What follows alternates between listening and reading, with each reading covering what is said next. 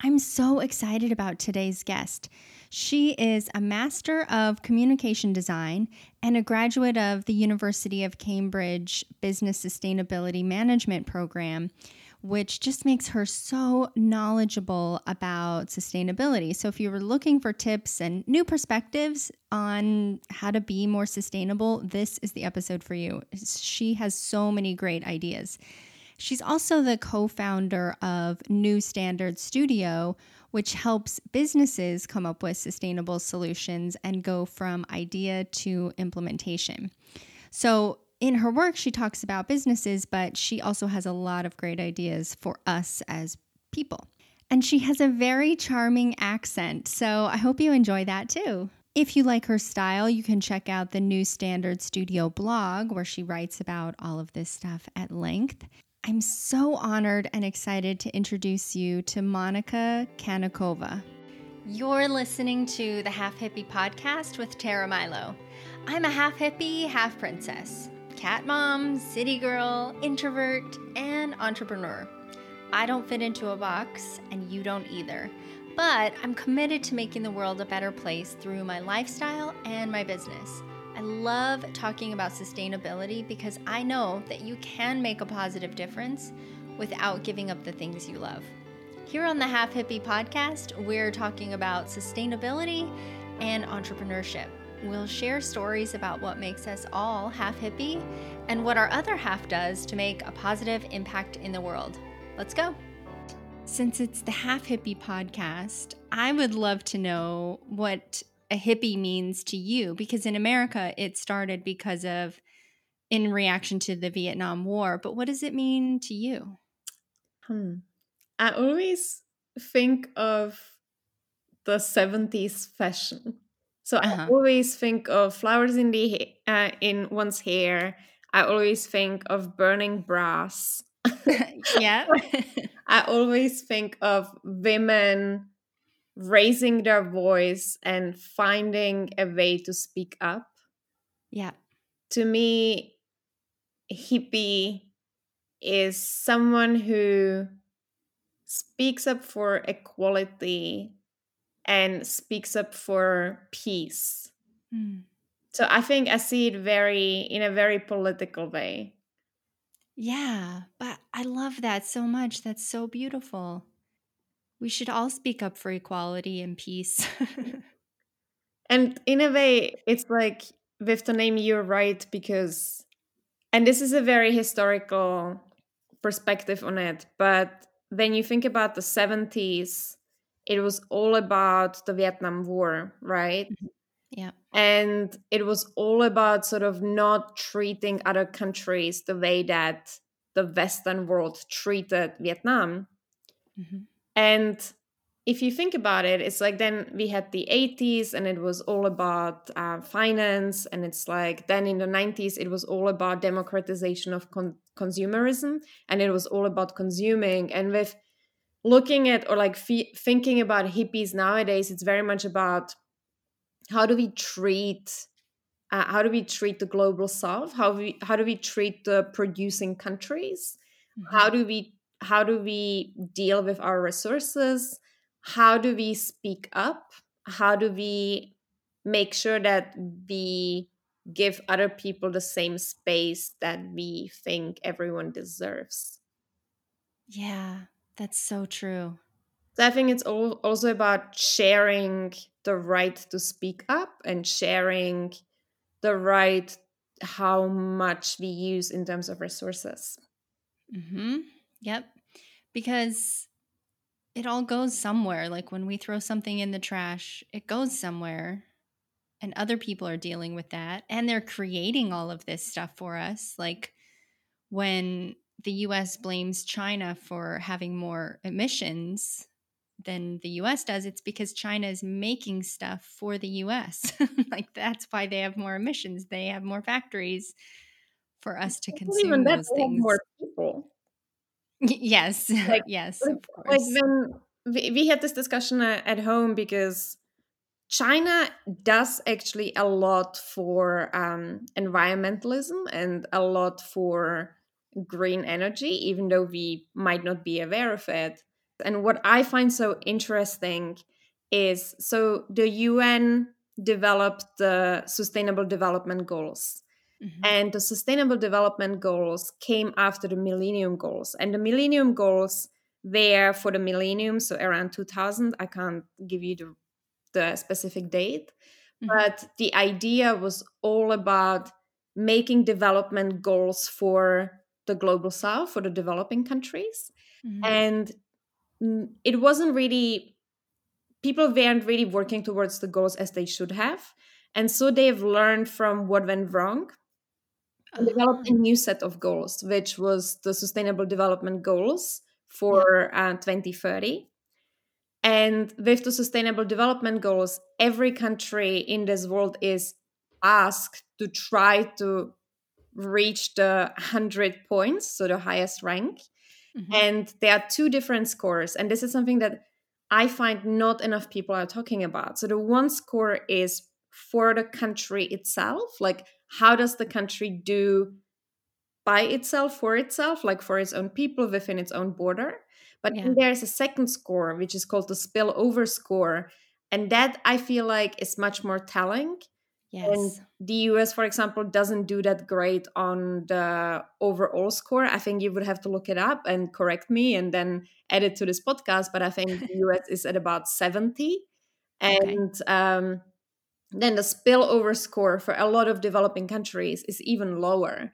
And the Yeah. spillover score is how the country does in terms of other countries, how its decision and its legacy and its laws affect and how it does business affect the countries outside of its own borders. And there we all have a lot of work to do. And I can give you the sort of scores for Germany, because I think Germany is at about 80 something in terms of its own development score, and then Yeah. 60 something in terms of its spillover score. So Oof. we can just see in numbers that this really doesn't work. That's amazing. I'm glad they're measuring that stuff because it's so important to see how countries are treating other countries so that we can take responsibility correctly. Because you can't just say, well, we're doing fine, but we're outsourcing all of our pollution to other countries.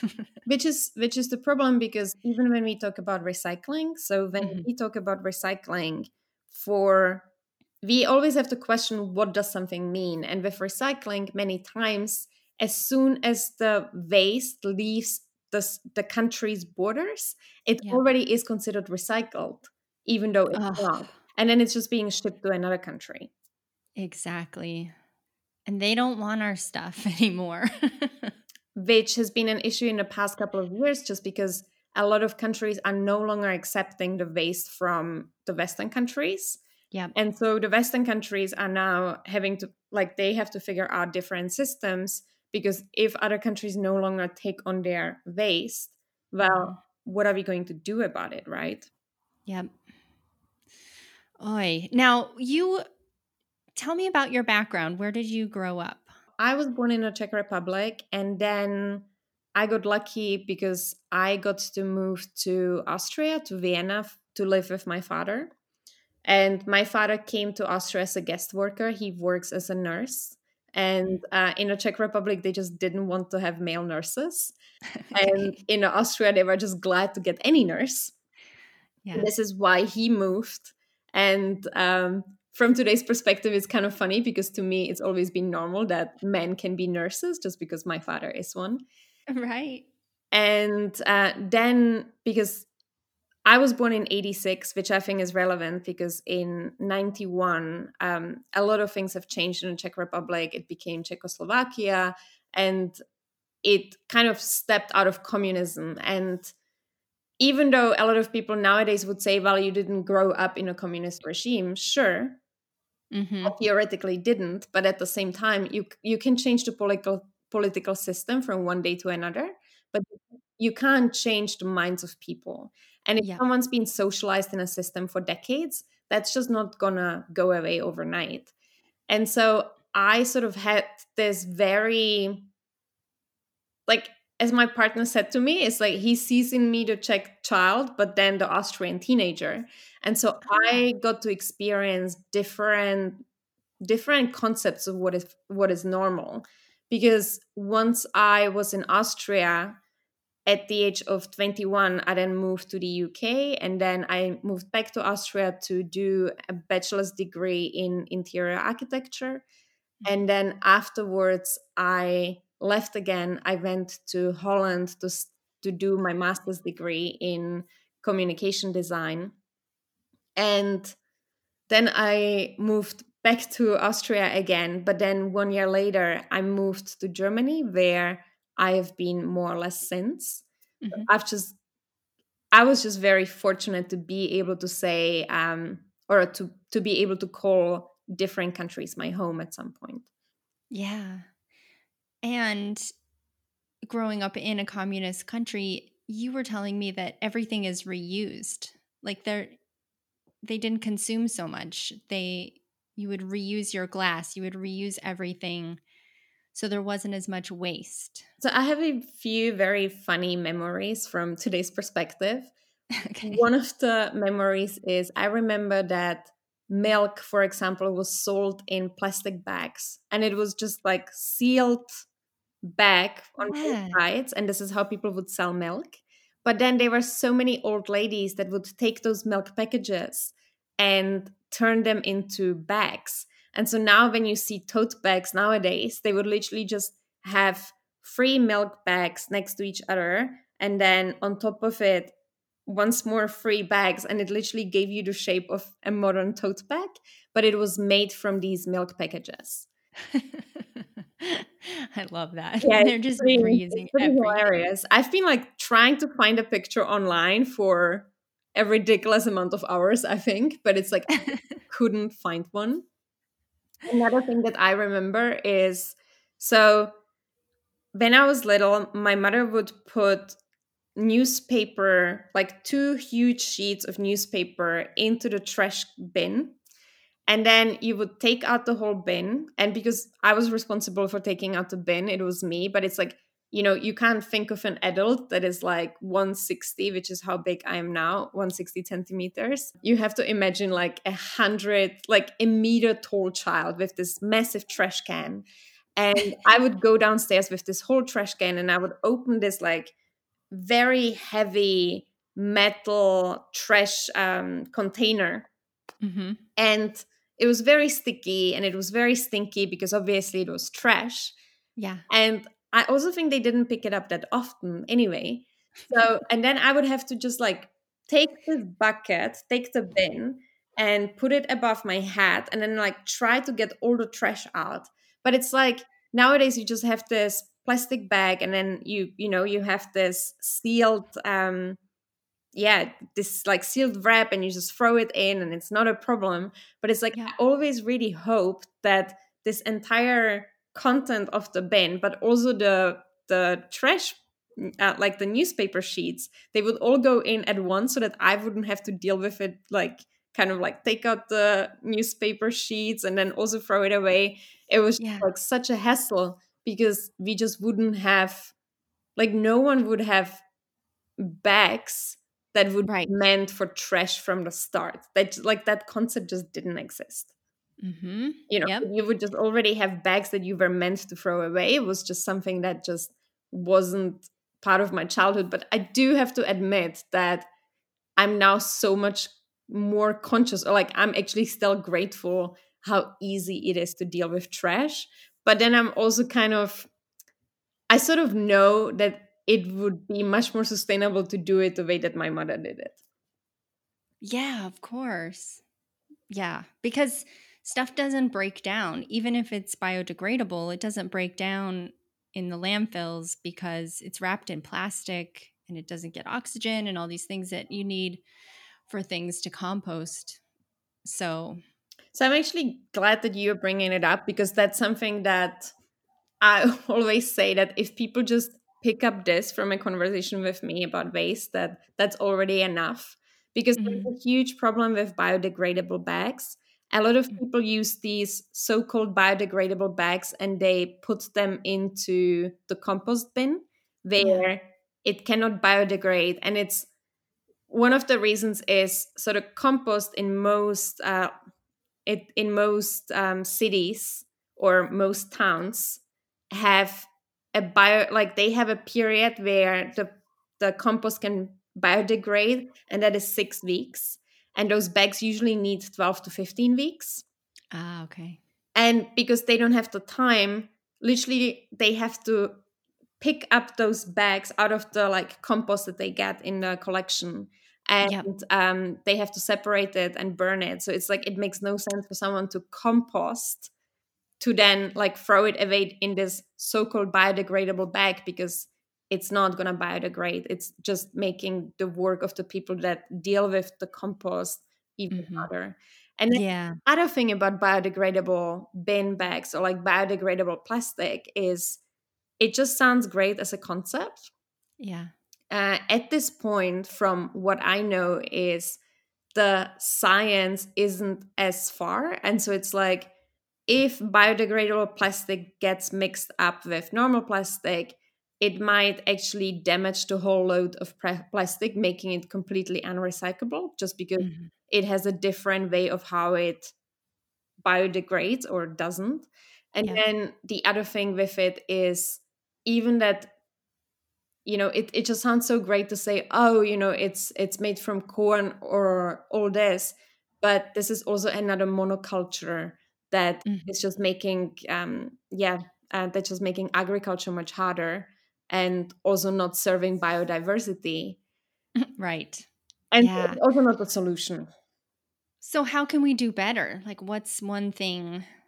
So we don't want to use these biodegradable things because it's not actually biodegradable and it just makes us feel better. So maybe we get loose in some other area of our life, but what could we do differently or better? So when it comes to dealing with trash, and now we get back to the dishwasher discussion because Yeah. we just had it before you clicked on recording. Um, so for compost, it just makes sense to get a bucket that you can put into the dishwasher. And so what I usually do is I bring down the compost. Well, I do two things because we also have worms in our kitchen. Uh-huh. So we feed our worms because they compost for us, but Yeah. because we do produce more than they can handle, we also have a compost bin that we bring downstairs and put it into the compost container that we have downstairs in the building. And then I just quickly wash out the bucket. And I have this hose next to the toilet, which is something that you probably know from like if you've traveled to Asia, they have the bum showers. That's what I have. I have a toilet hose and Yeah, it's okay, my okay. favorite thing in my apartment. Thank you. Yeah, I absolutely love it. We are also by now laughing that I'm a bumfluencer because I've recommended it to so many people. So I usually use that hose. I wash out the bin and then I put it in the dishwasher. And I mostly do that about once a week. Yeah. The other thing that makes a lot of sense is, for example, for paper, we also just bring down the whole paper bin that we have and we empty it without having anything for the paper. So it's Yeah. like we just throw things out loose. And I think if that's possible and if you can just wash out the bin, that is probably the most sustainable thing that you can do. Yeah. Not putting everything in a bag, just put it in loosely. Yeah. That's a good idea. Yeah. And I found that I was able to see my consumption more when I had to see my trash loosely because we have probably something similar here in Lisbon where, I collect all the recycling in a bag and then I bring it down to the street and I put it in the recycle bin. But I had to touch everything again. And I noticed, oh, I'm using a lot of plastic kombucha bottles and this is a lot of plastic, and I don't like that. So I started making my own kombucha because I had to touch it twice. Like once when I, threw it in the plastic recycle bin in my apartment, and then when I took it down to the street and I threw it in there again. But in a lot of places where you just put everything in a bag, you never have to see it again. And you don't have to think about it or be responsible for it. That's very true. And you actually reminded me of something. So I was watching a Skillshare class by a lady whose Instagram account is called Trash is for Tossers. And Yes. I was just really wondering how she's going about explaining zero waste or like sustainable living or so. And the first lesson that she gave, and it just like was such a food for thought. She said, you know, the first thing that you do is you take out your trash and you look at what's in it. Mm-hmm. And if you just see repetitively that you use something regularly, just like you said that you had your kombucha and then you decided to make it yourself, that is Yep. pretty much the same way that she goes about it. She's like, if you have a lot of something, then just look for a sustainable or reusable way to do it. So, for example, if someone uses a lot of baking sheets, Mm-hmm. and that's easy because you can get silicone baking sheets. You can also put them into the dishwasher and you don't have to throw them away. If you are someone who uses a lot of tin foil, you can Mm-hmm. get beeswax. If you Oh, yes. Yeah, Yeah. so if you're someone who uses I don't know, tampons, right? It's like you can get a menstrual cup or you can get period panties. Yep. So there's It's like what you throw away is something that you should replace first, probably. Yes, I love that. Really, really good tips about looking at what you are consuming and finding a better way. And I love it when people like carry around their trash for a day or for a week so they can see what they're throwing away. See, I think like that's I would not do that. I would just not. It's no, no. It's but admirable, yes, but it's also like to me, it's a little bit too far. but it's a good thing to do, I think, once. And then you'll really see how much you're consuming. I agree with that. Sure. Yeah. Yeah. Yeah. Yeah. Because when I worked at a university for a long time, and we were supposed to put our trash bins outside of our office every day so the people could come and pick up our trash. And the other people in my office were putting their trash bins out every day. And I'm like, how are you creating trash every day? Like, what are you guys doing? Like, I didn't have to put mine out every day because I never had trash. And I don't know. It was just interesting to see, like, I think what do it's you really training. I think it's really like how observant you are about your own behavior. Yeah. Yeah, that's it too. And I love it that your perspective is not to eliminate what you're doing, but to just change it. Like, I like kombucha. I'm not going to stop drinking kombucha. I'm just going to make it myself and just change my behavior. It takes a half an hour a week, and I make, well, every 2 weeks, and I make my own. Yeah, exactly. Like I'm not Mm-hmm. someone who says like you should stop doing something because Yeah. clearly if it makes you happy then just keep doing it, but there's always a better way to do whatever people are doing. Yeah, exactly. So, what do you do? Like, you have so many good ideas for us, but is this what you do in your business? Tell me about your business. So funnily enough, I for the past 6 years I have worked as a communication consultant, and I would walk into companies and work with them on their communication campaigns. And I've worked with a lot of really incredible businesses, from like the biggest vegan company in Germany to, yeah, just really great educational businesses, financial institutions, loads of different industries. And Yeah. every time I would I would learn from the people that I've worked with, but I would also think to myself of like, how can people know this? You know, it's like, how can people figure these things out for themselves? And earlier this year, I co founded a company called New Standard Studio. And it is pretty much about teaching people how to think sustainably, how to do things sustainably without it costing too much effort, just because I respect that people are lazy. Yeah. And I just think people should treat themselves the way that they should be treated, which is very nicely. And a lot of things about sustainability is about treating yourself well. Mm-hmm. I agree. Yeah, and so we offer workshops. We offer also helping companies set up a more sustainable existence. Yeah, if someone Yeah. has questions to sustainability, we can also help with that.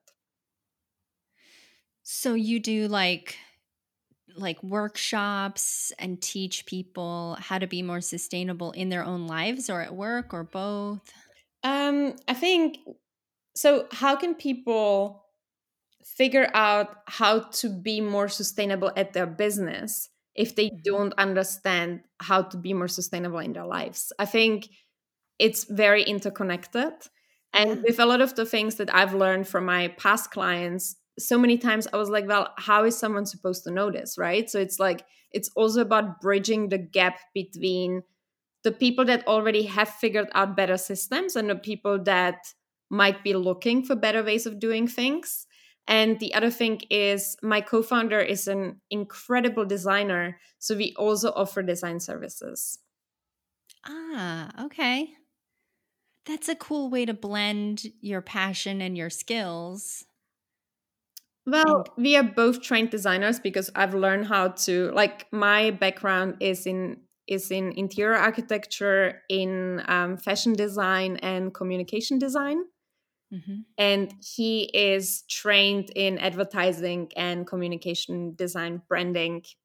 So we really just like come to the table from the like with the toolkit of designers. Yep. And when you are trained as a designer, there are a few things. Like, one of the things is restrictions are actually helping you to get better at something or like do things better. Yes. And also, as designers, you learn to think in systems, and you also learn to think about the environment of people. So you learn to adapt the environment to a way that it can actually nudge better behavior as well. Mhm. Oh my gosh, there's so many good things that you just said.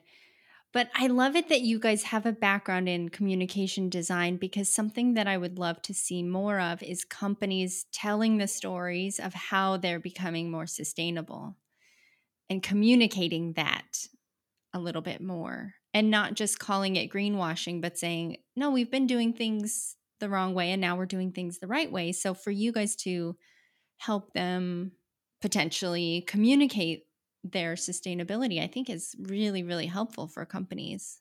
I think it's always about being open about the process Hmm. and not, not constantly showing like you have figured things out or like that company has figured things out, Yep. because it hardly ever is that way. Hmm. Yeah. Humility is important. I think we are all looking for people to say, I'm not doing things perfectly, but here's what I am doing, and let's try to do better. Right? Yeah, I think so. I think if if you show the human face and if you just come to the table from the human perspective, and I mean, ridiculous example, but there's this one brand that does bread spreads from Okay. different vegetables. And each of their bread spreads has the name of the employee that co developed the recipe. So it's like you have, for example, Thomas Spicy Tomato, for example. Cute. Yeah, it's really cute. And then you sort of learn why they are associated with that recipe, or like why the recipe for that spread is called after them. Hmm. And I think it's a really nice way to show the humans behind the brand. Yes. Yep. For sure. That's really smart. You mentioned like self care and sustainability, or taking good care of yourself is part of sustainability. Can you talk more about that? Yeah. So where do I start? Okay, one thing that I've picked up on, that a friend of mine is writing a cookbook at the moment, and it's her fourth cookbook. And in this fourth cookbook, it's more about intuitive cooking, of like, how do you develop, like, how do you have more self-confidence in the kitchen? How do you feel empowered when cooking? Hmm. And food is something that is very important to me. And it's actually not surprising that I have quite a few friends that have written cookbooks and are in that business. And we had this, she just recently posted an Instagram picture. And on this Instagram picture, she was like, self care starts with cooking for yourself. Yeah. And it's really when you get to this point where you make yourself your nice looking dishes, and it's really just for yourself, Hmm. that you start looking after yourself. Yep. It's like, if you pay attention to what is good for you in terms of I don't know, fitness, food that you feed yourself with, regular sleep, taking things at the pace that you can comprehend them, that has a lot of self-care. I mean, that is self-care, right? Yeah. And with me, one of the things where it started was I needed to save money. And then I also had this desire to eat vegan. Hmm. But it's not always that easy to have vegan for lunch when you have the crazy lifestyle that I've always had of like lots of meeting, travels. Yep. Yeah. And so what I've trained myself to do is that I would get up every morning, and the first thing that I do in the morning is I cook food for a lunchbox, and then I started doing it for myself. Then I started doing it for myself and my partner, and now I'm also doing it for my business partner. So it's like I'm cooking 3 lunch boxes every morning, Oh my and we are gosh. already talking to an intern that is going to join us, and we also already know that I'm also going to cook for our intern that is joining us in a few months. He doesn't even know that yet, but it really just like, by me starting to cook for myself, I first thing learned to how to deal with different vegetables. Yeah. It made me a much more self-confident cook. Like, I've definitely become much better with cooking just because I just have more practice. Hmm. And it's become much easier for me to also take care of other people just because it's not such a wide stretch to take care of someone else if I would first and foremost always take care of myself. Oh, And yeah. by knowing what grocery, like what produce it is I'm cooking with, and everything is seasonal, everything is from the market, everything is freshly prepared, Hmm. it's also much more sustainable. Or like, you know, I don't rush to, or like I mostly choose not to rush to a supermarket and quickly do the groceries. It's like, for me, on a Saturday morning, I actually Yeah. really enjoy the ritual of going to the market where I can buy everything without packaging, where Yes. I can chat to the farmers, where I can just like choose what I'm going to eat in the following week. And it's become it's just a very nice feeling when you notice that the farmers actually recognize you. Yes. I have the same thing here. That is my sacred ritual every Saturday morning. And if someone wants to do something, I'm like, no, I'm busy Saturdays. This is my day that I go to the farmer's market. And they're so patient with my very bad Portuguese, but they recognize me and they're so sweet. And they try to tell me how to cook different things that I've never seen before. It's Yeah, so sweet. it's kind of really knowing what you like. And I think this, like, Yeah. knowing what you like is also something. So yesterday, that was a really beautiful moment for me because I went to see a friend, and my partner made plans to also see his friend, and they were taking our dog for a walk. And before he left, he took a pot and he made himself hot chocolate, and then he brought this hot chocolate with him because he knew that he will want to drink hot chocolate. Yeah. And it was so beautiful because by knowing that he will want to drink hot chocolate once he's outside, like once he understood his own need, he was Yeah. able to prepare for it, right? And so it's Right. like, I brought my own cup without the hot chocolate, so he is like next level by now. So I had my cup with me because I knew that I'm going to want to have a hot coffee once I'm out with my friend in a park. Yeah. But he also prepared his hot chocolate because he was like, why should I buy it? If I know I'm going to be outside for a walk, I can also bring my hot chocolate and make it the way that I like it. And Yes. there was no trash cost in this entire process just because he had his hot chocolate. And also my friend that I met, which was an exceptionally interesting moment. She lives in an area that is mostly it's all new buildings, and there's not this city like infrastructure of a lot of cafes and everything. Uh-huh. And because it's also in between the years, as we call it, it's this it's this period of time where not many places are open. And so while we were walking in this park, there were just so many, and I mean, like, I'm really not overestimating here, there were just so many people with their home coffee or like teacups walking around in this. Oh. So everyone sort of had their own cup, because just like we knew that we will want to have a cup of coffee, they also knew that they'll want to have a cup of coffee, and they just prepared for it. So it many times it really is just about being prepared. It's like 2 years ago, I started bringing with me cutlery just because I know that I like to eat out, and it's not such a big thing to have a cutlery with me, because Yeah, then I don't have to throw it away if I'm eating somewhere. exactly.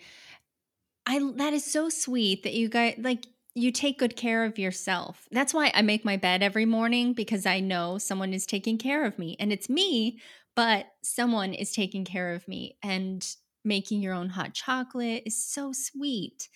And like you said, it's cheaper. So when you were converting to this vegan diet, it's just so much, it ends up being so much less expensive because you cook your own food, and shopping locally at the farmer's market means that food lasts longer because it didn't Travel. ride on a truck for 2 days. Like it didn't lose any time in transportation. You got it from the farm who probably picked it yesterday. Oh yeah, So totally. the food lasts longer. It's definitely less expensive than at the grocery store. So that's another reason that I love going to the farmer's market, but also, yeah, that whole ritual of going there. I walk there. It's a long walk, but it's very sweet. Mm. Yeah, Mhm. it's just very lovely to, yeah, to feel like you are part of your own community. Mhm. Because at the Yes. end of the day, if you buy from people and not supermarkets specifically, then you really are buying from the people that grow the food, and it just it makes me feel more like I'm part of the place I live in. For sure. I definitely feel that. And it doesn't take that long. Like it's just Saturday morning and then you have food for the whole week. So you don't have to go to the grocery store every night when you think, "Oh no, I have to make dinner. I got to go to the grocery store." You go once a week, get everything you need, and then you're done. Exactly. So it's like the other option is if someone says like they really want to sleep in on a Saturday, which Yeah. I also understand. There are services that deliver directly from the farm. Mhm. So that's something that's worth looking for. There are like cooperatives where people can pay to be co-owners of a farm, and then they'll get a weekly delivery from the farm, and they'll just get the share that they harvested, which is not always the same amount, but it definitely pays off. And it's actually, when you calculate it, it's even cheaper than if you go to a market, or definitely if you go to the supermarket. Because what I think a lot of people forget about is that at the supermarket, because everything just looks perfect, they Mhm. also have to make sure that only the perfect produce stays on the shelf, which just means that a lot of food just gets thrown away. Yeah. Yep. And then people are also paying for that. Exactly. And paying for packaging and shelving and all of that stuff. But when you buy directly from the farmer, there isn't all of that expense. So, what I think is so interesting, because there's this whole debate about veganism and veganism being expensive, and just a lot of these choices being expensive, it's like, yes, maybe the first time costs you more, but then over time, it's really about saving money. It's like, yes, when I bought my thermo lunchbox, it was, I think, 38 euros, which is quite a lot. Like 38 euros for a lunchbox is quite a lot. But then again, already after 1 week, I've saved up the money that I would have spent on the lunches if I ate somewhere else. So it really, a lot of the very sustainable choices have so much to do with just spending less. Exactly. It's so true. Oh, I'm so glad we're talking about this. Yeah, because there's just really this like kind of this idea that zero waste lifestyle and sustainable lifestyle is pricey, and I actually disagree. Yeah, I do too. Because of things like this, because of the long-term cost of buying something that lasts forever. Yeah, maybe it costs 10 or 15 euros more or dollars more, but it lasts forever. You don't have to buy it again. So you save all that money. Yeah. And it's also this thing of like how much you shop, right? It's like Mhm. I always read about people that throw away food. And Yeah. to me, it's just this question of like, how does this happen? Just because when you know what you like, when you really know yourself that well, you only buy whatever you know that you'll want to eat. And Yep. if you look into the fridge, then you know what you need to either consume or preserve. And preserving again means saving money. It's like either you cut it in small dice or like do something with it, put it in the freezer, eat it later. So it's really about just like seeing what you have around you as a resource. And then if you can't use it up immediately, just do something about it to use it up later. Yep. Exactly. Yeah, that's so good. What's something you wish you were doing better? We talked about a lot of things that we do, but there's always something to do better. So, what's something you wish you were doing better for the planet? Yeah. So, few things that I have on my radar that I definitely need to change is I'm still not quite, I still haven't quite found a good system for washing, so laundry, Uh huh. because so in Berlin, which is where I live, our water is very hard, and we always need these anti-calc taps Oh, that we have to put into every wash. And the company that I'm buying them from is not a company that I buy anything else from because I choose not to. So for me, even buying those taps from that company is just like, is it really necessary? But then I know that it's just with the quality of our water. That's just how it is. yeah. Um, the same thing goes for our dishwasher. So our whole water, like our whole water systems in this household, which is laundry and dishwasher, is just like the products that are available and also just at a realistic price. Because Yeah. there's a company that is a very new startup, and it's when you calculate through how much it costs per wash per tap for the dishwasher or the washing machine is at this point just too pricey, I find. So that is something that I'm still kind of sitting on and thinking like I do have to do something about it, but I'm not so sure how just yet. And it's when I think about it, it's like I for years and years really despised soap. I just really didn't like the idea of soap. And then it might have been a friend of mine or someone who showed me those, like, it's called sisal, which is just this natural material that you can put a soap in and then it starts Yeah. foaming. Yeah. Yeah. And ever since I have something like that, soap is not a problem anymore. So it really Okay. is just like you have something that you do a certain way that you don't really like. And then it might take a while to sort of work through how you're going to solve it. Right. but then you've solved it and it's fine. And that is sort of the situation for me with our dishwasher and our washing machine, where I'm like, I'm not so happy with what we are using at this moment, but I'm also already on the lookout of how I'm going to change that. Okay, I like that. And sometimes we just have to say, well, I do everything else very consciously. But it really is Sometimes. like, it's not even about this, I do everything else consciously. It's really about just knowing that this is something that you don't like. Yep. Um, and even though you do it a certain way, eventually there'll be a better solution for it. So it's not Yeah. about this, like, oh, I already do all these other things. It's just like, yeah, that's still just something that needs to be worked through, because I completely understand when people don't change certain things because they don't see a better solution for it. Right. And just many times there is a better solution for things. Yeah. And there's an energy around it too. Like every time you do the laundry, you're probably not happy about it. And that energy is transferred somewhere. Yeah. And we want happy energy. Hopefully into like, how can I fix it, right? So it's like, that is Yes. sort of always this energy that, yeah, it's like, I think everyone kind of has something that they really like. And eventually there might be something else that they like more. It's like, my classic example for this is, I always thought that I would never be able to give up cheese. That was Yeah. just like, it's like, milk, fine. But like cheese to me was just like irreplaceable. Yep. And then also people always say like, oh, I have to eat less of this, or like, don't do this.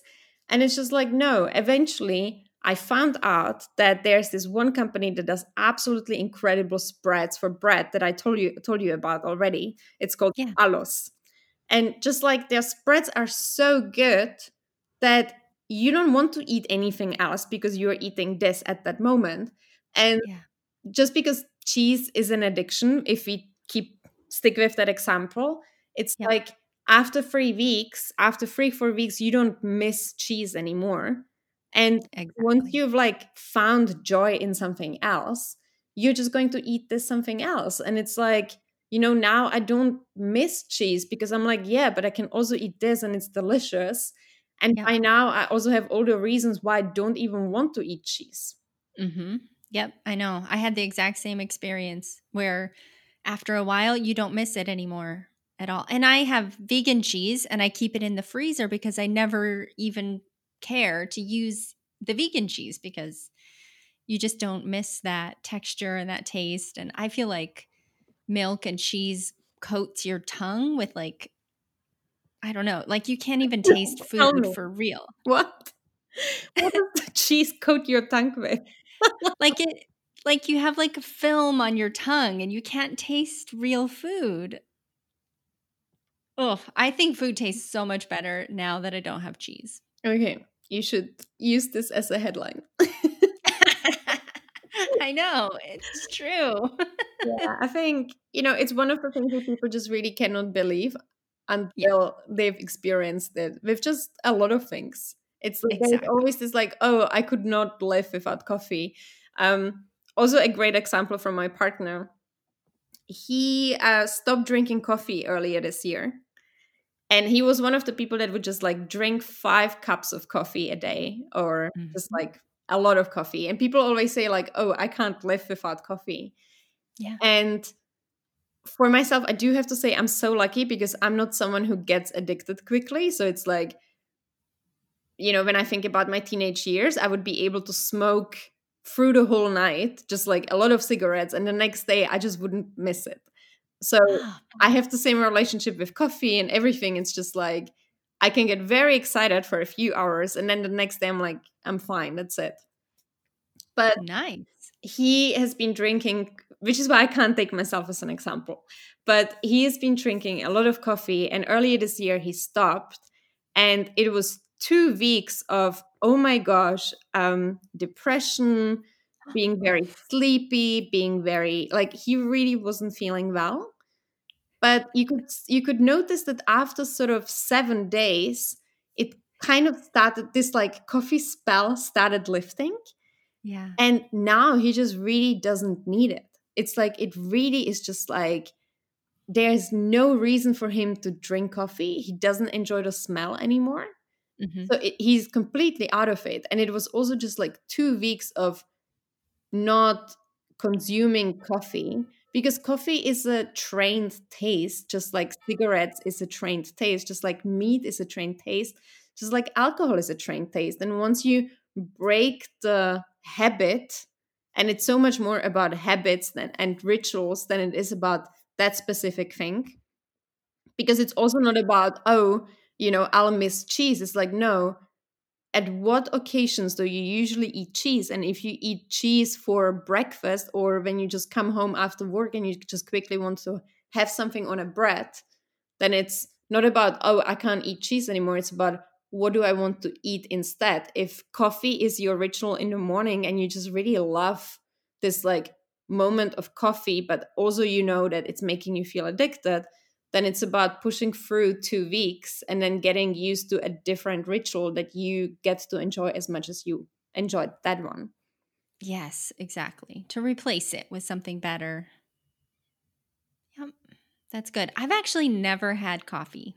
What? So Okay. I've, Most people drink coffee that I would not want to drink. And it's like, I've always been considered a coffee snob just because I'm so particular with what sort of coffee I taste and what coffee I definitely don't even want to touch. yeah. And it's like, I would look at a restaurant and be like, well, I'm definitely not drinking coffee there. So I'm like super picky with coffee, but I do enjoy the ritual, and I think it's got to do with me being a Viennese after all. It's like, for us, Right. the coffee culture is just part of who we are, and Yep. giving it up would also mean that I would give up a piece of being from Vienna, Hmm. which I do Yeah. struggle with. It's a very, very Portuguese thing. They drink coffee all day, just a tiny little cup of coffee, but that's what they do. And it takes them 2 hours somehow to drink this tiny little cup of coffee. But it's a social thing, and you want to go get a cup of coffee. And I always say yes, but I'm not going to have coffee. I'll have a little tea or lemon water or whatever. But yeah, it's part of the culture. And if you don't do it, you get left out. So Oh, I you do. you just, or like, you develop a different or a better ritual. Yes, exactly. See, Yeah, the like thing I is, do the too, lemon it water. really is about what is good for yourself. Mhm. How do you treat yourself a certain way that you enjoy? And Yep. yeah, what do you want to do instead if something is kind of the status quo that you don't necessarily enjoy? Mhm. Yeah, exactly.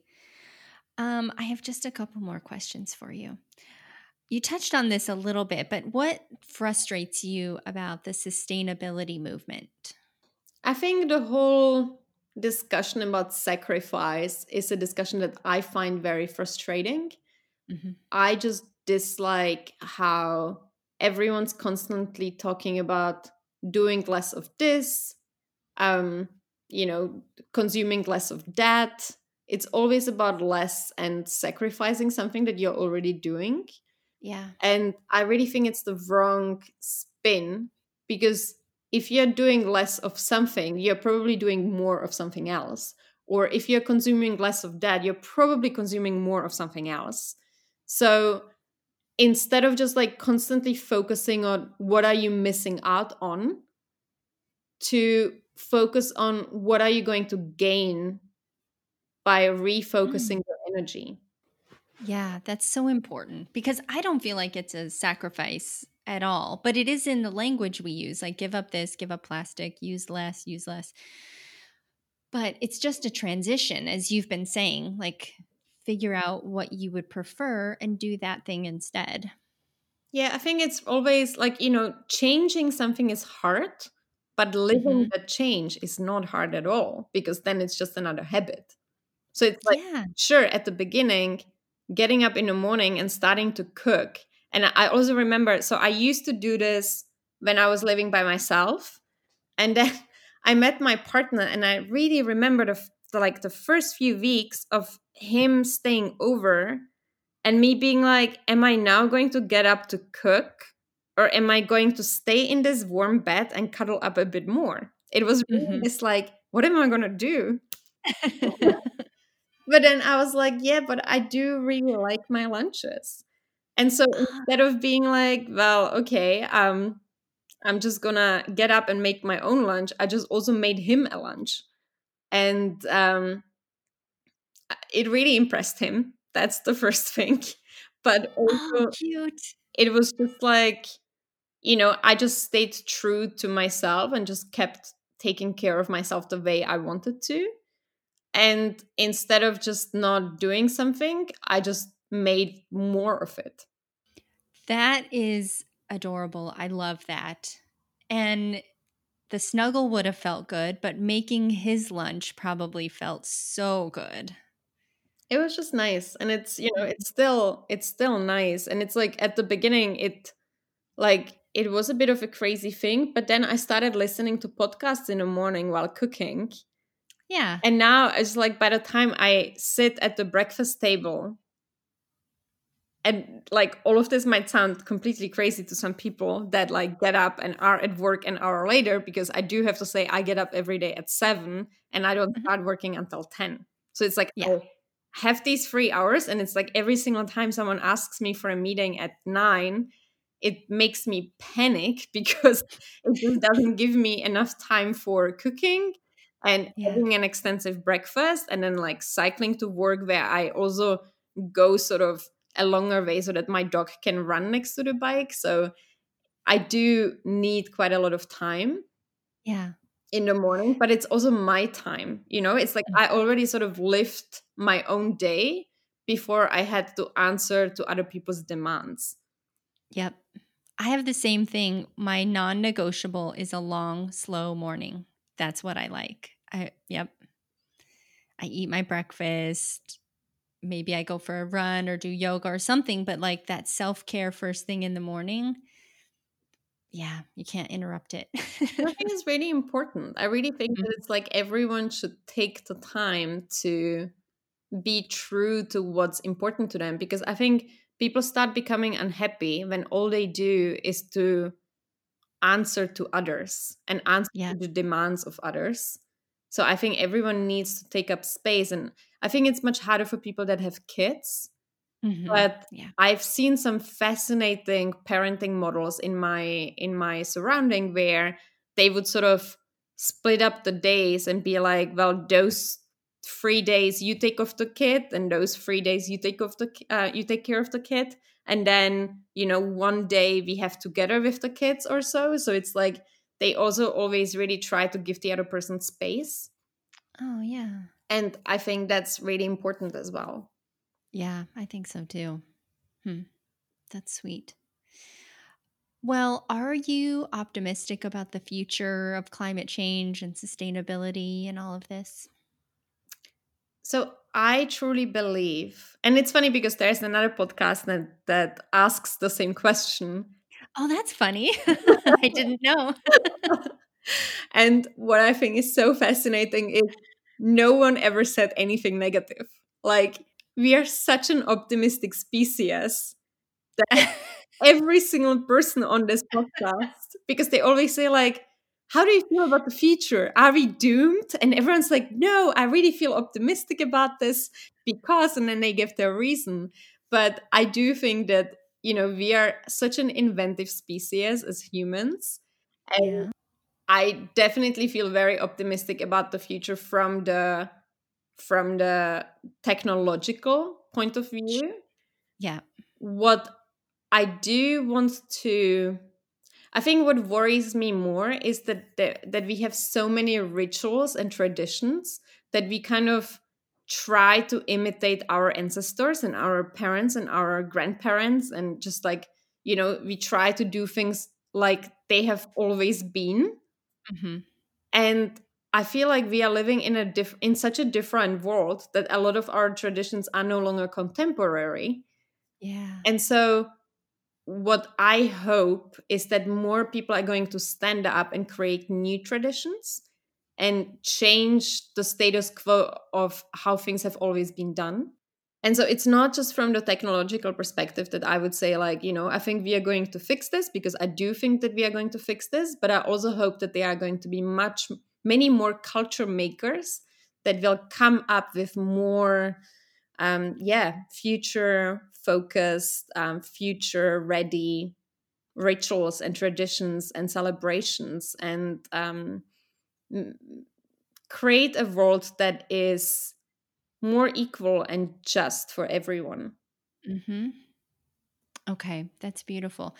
Well, it's funny because the reason I ask this question is because I'm not optimistic. And so I need to hear from people who are. So maybe you should listen to this other podcast as well. I should. But that your point is so true, that we need to come up with new rituals and traditions that are a little more sustainable. And that's the way to do things for the future. Very wise. Thank you. You're welcome. Thank you for the invitation.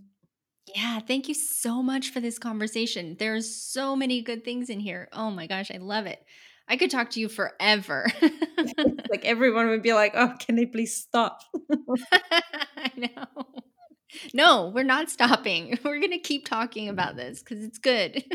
I mean, if people are interested, we do publish blog posts on our company blog, and I have gotten quite a lot of feedback from our editor, who's been like, "Oh, every single time I edit your articles, they are so positive and optimistic." So, if someone needs a little bit of optimism, they find it on newstandard.studio. Okay, good. I will definitely link to that so people can get more positive. Most people are more optimistic than I am. I don't know if it's because I'm a Scorpio, but I find that most people are optimistic. Well, I hope you enjoyed that conversation with Monica. She definitely gives me more hope, and I love her perspective about self-care and how knowing yourself and knowing what you want and what you need helps you make better and more sustainable decisions. I've never heard that perspective before, but it makes so much sense. When you anticipate what you want and you know you like something, you can buy a more permanent thing. You can do something that's more sustainable than having disposable stuff all the time. When you anticipate your own needs, you can take good care of yourself and the planet. Oh my gosh, I love that so much. It's such a cool perspective. And earlier in the episode, she mentioned the Sustainable Development Goals. So I'm going to link to that on halfhippiepodcast.com on her episode. You can find it in the show notes. If you click more or details or something like that where you're listening to this episode, you'll be able to find the link and you can go check those out. I was searching through those listings and those rankings for so long just to look at what they're measuring and the spillovers, like she was saying, how, we measure our own country, but then we also have to measure what our country is doing to other countries. So I thought that was really cool, and that's a resource that is just fun to explore. So I'm going to link to that for you. Also, her website as well, so you can check out New Standard Studio for her optimism and her really unique take on all of this. I am impressed and motivated and a little more optimistic. So thank you, Monica, and thank you all for listening, and I'll catch you soon.